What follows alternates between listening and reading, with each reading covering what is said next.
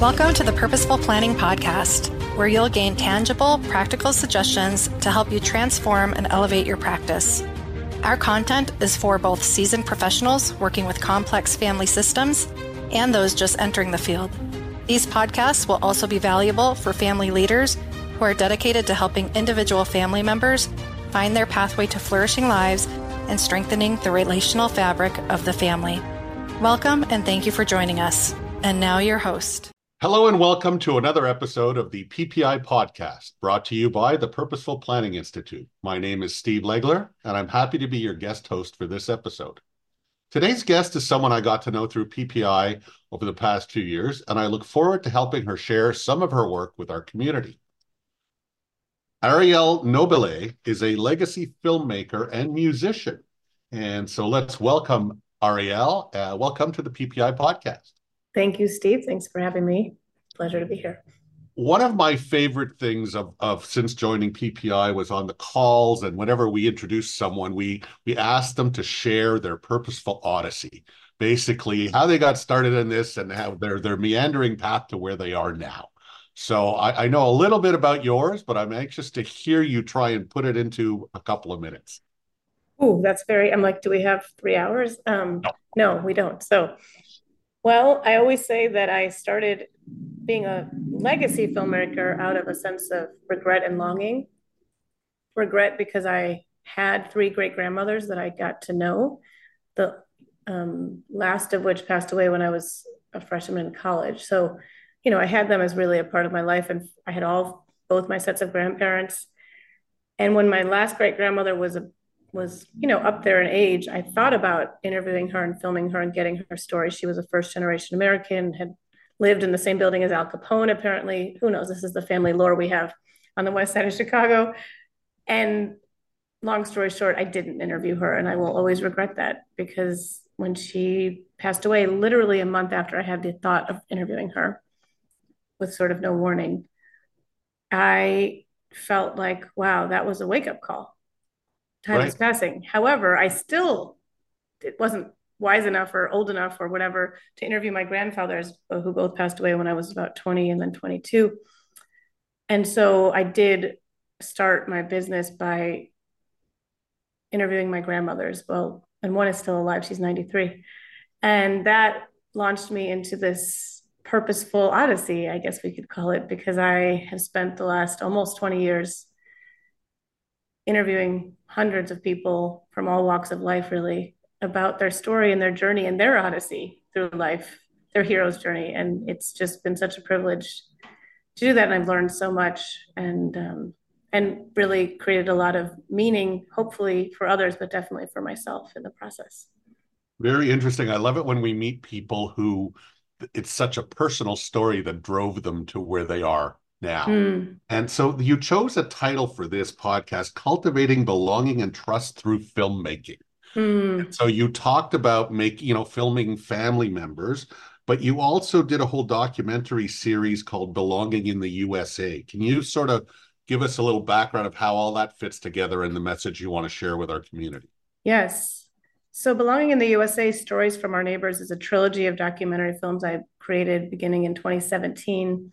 The first of which, the story of Michael D. McCarty, which will hopefully be airing. It's been accepted to air on PBS, looking for underwriting at the moment. And those stories are films about heroes' journeys of individuals who have been told by the wider society in one way or another that they don't actually belong and maybe shouldn't exist, and how they, despite that, overcame the external pressures and circumstances and hardships to live fulfilling, purposeful lives and inspire other people. And the thought behind that was, I've made hundreds of, shouldn't say hundreds, maybe at least 150 films, 150 documentaries over these years, but they're all private. So part of my wanting to do that series was to share the power of this work, because I've seen it be so transformative and powerful in families. And I also feel like we're at a turning point as a world where we need to just really focus on building more empathy. And I think we can do that through storytelling and through listening and through curiosity and through getting to know people, because I really will posit that any single person you would meet and walk past on the street, if you took the time to hear their full story, you would be mesmerized and you'd probably fall in love with them, even if they seem like someone you wouldn't want to know. That's fascinating. You talk about making films in a private way for families and how you saw how powerful that was and now wanted to sort of extend that. And now you're sort of have one foot in each camp. You know what you can do on the private side. And now you're talking about having something air on PBS. So that must be exciting. It is, and it's a different kind of vulnerability, right? Because families necessarily are very vulnerable, and part of the belonging part of all of it is that I've always questioned and struggled with my own sense of belonging until I really realized that it's an inside job.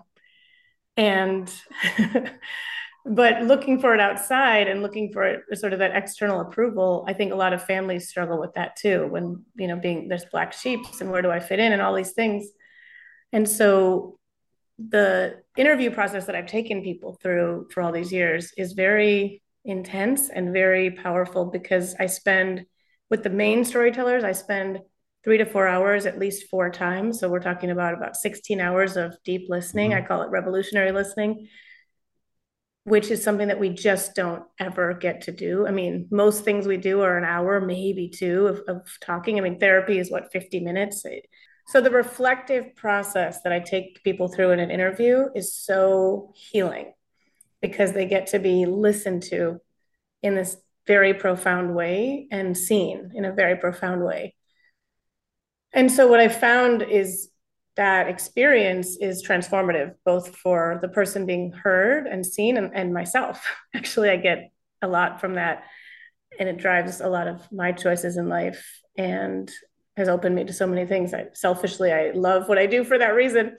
But the other side of it is I wanted to share these other stories more widely with people. And what it took was those people being vulnerable enough to say, okay, I'm going to share how I came to have a sense of belonging and how I cultivate belonging. Now, you might watch these 3 films and not, it's not like they're on point, that there's talking about belonging all the time. The title is there to create that question in the viewer's mind. What does this have to do with belonging, right? And so that's my purpose with those films, in a way, is to strike that curiosity. And also the stories from our neighbors part, I believe that we're all neighbors in the world, and we have to start to look at each other that way and treat each other as neighbors. It's that idea of, human brotherly, sisterly love. Right. They talk about the fact that, once you get to know someone, it's hard for them to be your enemy, right?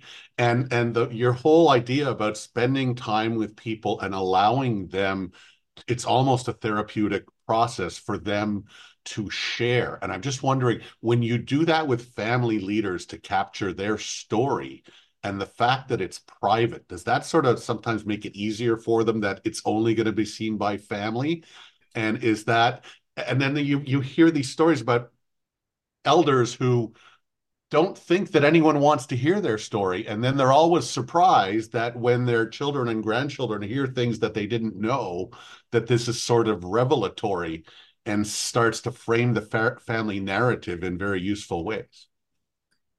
Yes, there's a bunch of questions in there, but I'll say that there's something just inherently healing and very vulnerable. And, I just listened to an Oprah book that was called What Happened to You, which is really, I highly recommend it.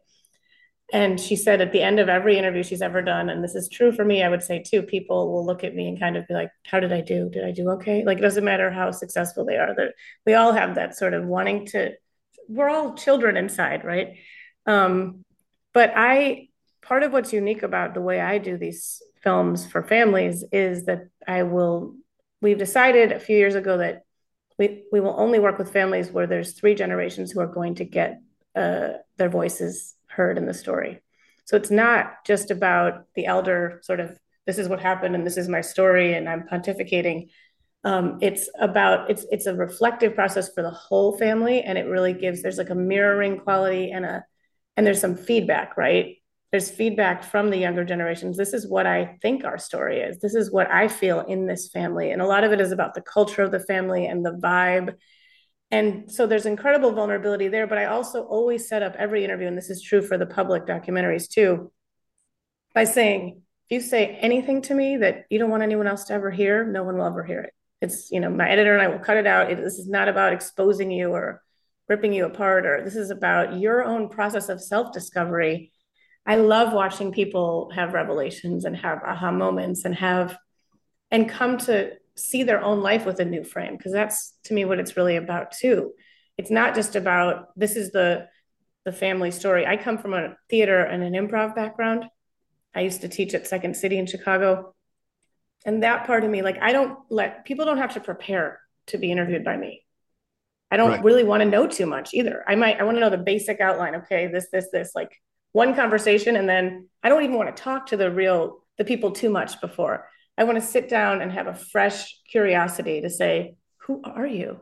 Tell me who you are, because I'm really trying to get at the spirit and the soul of the person, not just the facts or the data or the story or even their achievements. I think what's so much more fascinating about a life is what didn't go well and how we get through it.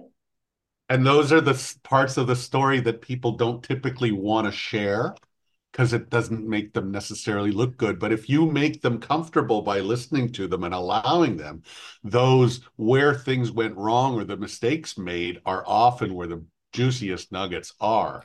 But to your question, your point was also that this is private, right? So there's no fear of some cancel culture or backlash, or you could say anything to me, and people, believe me, have said everything to me.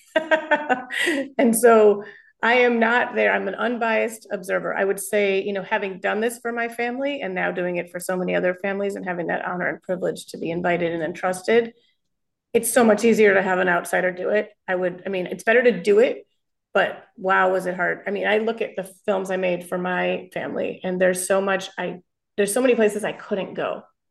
I just couldn't. It was like, there's judgment, there's stories, there's history that and I also honestly didn't want to be in it. So I'm not in either of my films, which I wouldn't allow to happen if I could help it with a family I was working with. It really needs to be sort of everyone's participating to make it work in the best way. But you're bringing up a point that most PPI members work with families, and we are an outsider to these families. And if ever we have to do some similar role within our own families, we quickly see how it is very limiting. So just the idea of having the outsider come in to be able to do this properly just underscores so much about our whole field.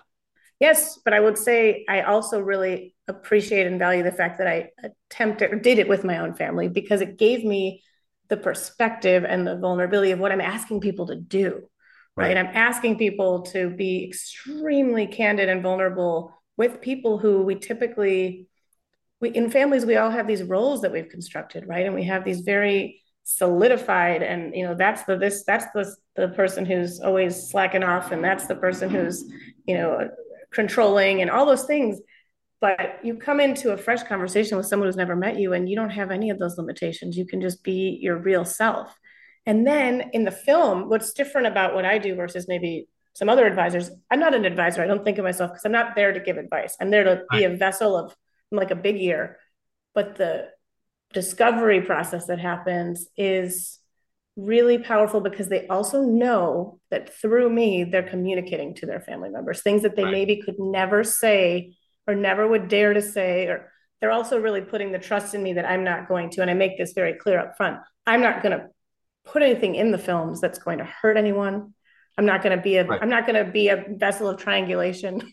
None of that. No. But, and I've done enough of my own therapy.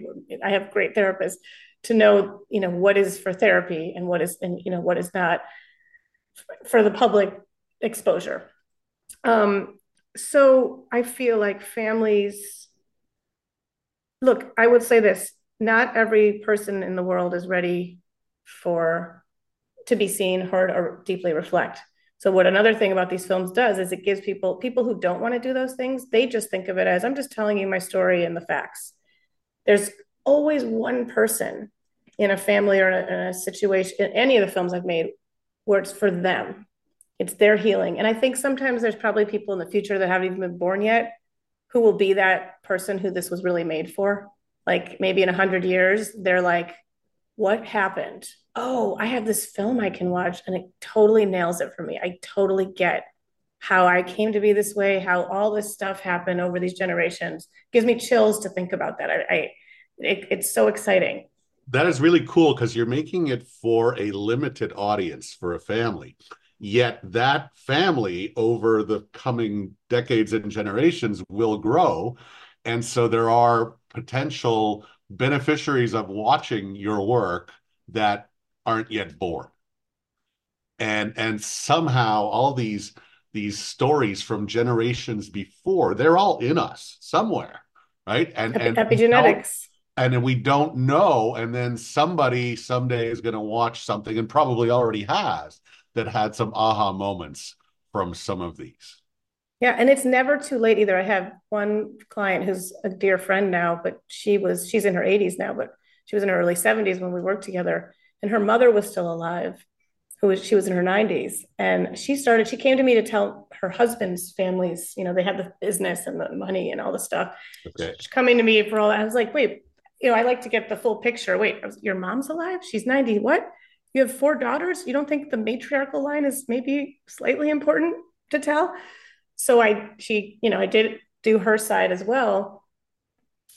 And she had a tricky relationship with this mother who was a tricky person from, Oklahoma, Texas, tough lady, and was pretty much blind even when I interviewed her. Anyway, when my client watched her mother's film, she just wrote to me after and she just wept through the whole thing. It was it brought up so much for her to see her mother in this as a human, not as her mother, not as this person who had tricky things happen over her lifetime, as a fellow human. And her mother has since passed away, and I know she occasionally watches it. So we made a lot of films. We make more than one film for every family, but I feel like that for that family, that film was particularly healing for that person. And to me, that's enough. Part of making my business and being a legacy filmmaker versus, most filmmakers are all about, let's win an Oscar. Hey, that would be great. But I kind of was killing my ego on some level by choosing to make private films. I don't know if I've done it. I don't think we can kill our egos, but, attempted. You talk about the fact that you're not an advisor, you're not a therapist, but through your work, you are playing some version of that role in many ways. And you just made me flash back to when I was doing some of my own work for Bowen family systems theory, where I went and interviewed my aunt to clarify some things about my relationship with my dad. And I fully get that. Oh my God, I got to hear about him as a human as opposed to my dad. And so the work you do is so interesting and deep. And you talk about the fact that listening is the key. And so if we want listeners to this to get something out of it, what is the key to, people share things with you. Like you said, believe me, people have told me all kinds of things. And in my work too, I don't know what it is about the way I ask questions, but people share stuff with me the first time I talk to them that I would never share with people. So what are your tricks for listening to people in ways that has them wanting to share? That's a good question. And I also want to say, just something else you just said, as far as another potential I see for my work that I don't know if it's been fully realized, is fellow advisors, if you want to call me an advisor, using the films as tools within the family for years to come too, which I don't know if that's happened as much as I would like it to, but I see the potential for that as sort of, let's watch these annually and let's talk about what's still true, what's not true, what came out of this, how did this help you grow, and not just leave it at, there's this piece of art made. Well, there's some content there, and you can let it sit on the shelf, or you can bring it out and share it together as a group and learn from that group experience. Totally. And that might be something. But I don't think I have tricks. I think it's just partially who I am. I am very open, I'm very open-minded, very intuitive. I would say I have this innate ability to see the this is going to sound so strange, but like the baby in people. Like I Oh, can, wow. like I look at you and I'm like, oh my gosh, Steve, you were just the most adorable baby. I can see it. And I can see your light that we can, some of us, it goes out, it gets dimmer, but it's always there. There's that spark of the original self that we are. And so sometimes my job is to help make that brighter when it's been dimmed a lot, or people are really cerebral, or people are really shut down, or traumatized, Right. or whatever it is. And sometimes it's just like, wow, they're on fire, I'm on fire. It's just, this is on. They've been waiting their whole life to be heard like this. I'll talk about Michael D for a second, the film's gonna be on PBS. My favorite part about that film, honestly, is that he has watched it. It's toured festivals, it's won awards. We've been all over the country, hopefully soon over the world. We did a screening in Finland virtually, but and he loves that film. He feels seen when he watches that film. It feels like it represents his true essence, and that to me is the highest compliment, because you know he is a person. If you met him, he's larger than life. He's a professional storyteller. He's an incredible. He has this laugh that just goes on for days. But there's a lot of him in a more there's more nuance to who he is than that loud personality that he shows up as in a And room. you were able to bring that out of him. And so one of the words I thought you were going to say and you didn't. So that's great. It's curiosity, because you are there because you are curious and you don't have any other agenda but to listen to them and help them share their story. I think I'm going to take it further than curiosity. I think it's about wonder. Hmm. I wonder a lot about people. I'm curious about them, sure, but curiosity feels invasive somehow. Like it Right. feels Okay. like an interrogation. Like, I'm curious about you. Tell me. It feels very cerebral. Wonder feels more heart centered, and it feels more like, I wonder, like sometimes, especially in my intake process, which is very short, as short as possible. I want to know as little as possible. Right. I try to find out, well, what happened here. So there's one family I worked with where there was a huge tragedy. Their daughter had died.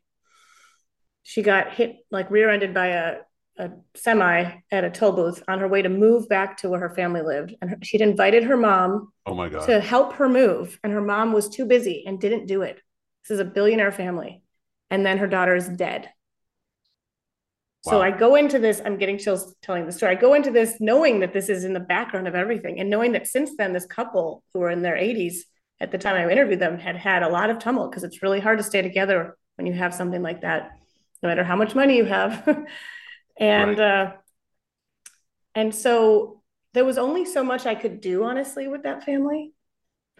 But in the end, her husband passed away a couple of years after, and she was a very hard person. I mean, she had so many walls up. And even then, they reached out to see if I could make something little for his memorial, something condensed. And she was sort of balking at paying me for it. And it was this whole funny thing. And I finally talked to her on the phone, and she ended up crying and saying how much she appreciated, how she didn't really get what I had done until he died. Oh, wow. And then Because she was all now, right. appreciation, but it was like, oh, just that much. So I think part of it is also we're holders of space, right? I can Yes. hold a lot. I can hold it without taking it in. I can help contain it. And I know when to push and when not to push. I mean, my second film for the Belonging series, this is a couple who were both survivors of the Argentine genocide, Wow. survivors of torture, survivors of imprisonment, and then exile. I didn't want to open those wounds. I wanted to get enough in there without damaging them more. You're walking a very delicate line.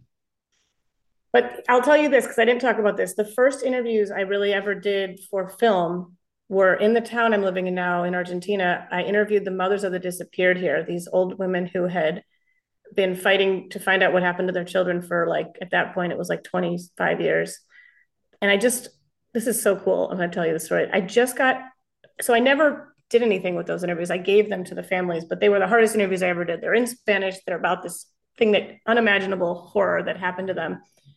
Just last week, a granddaughter who's 23 of one of those women contacted me. She is studying film and she wants to make something about her grandmother. And we met, and I'm going to give her the footage, the interviews I did of her grandmother. She's going to turn it into something beautiful. And that makes me so happy that you just never know. You never know.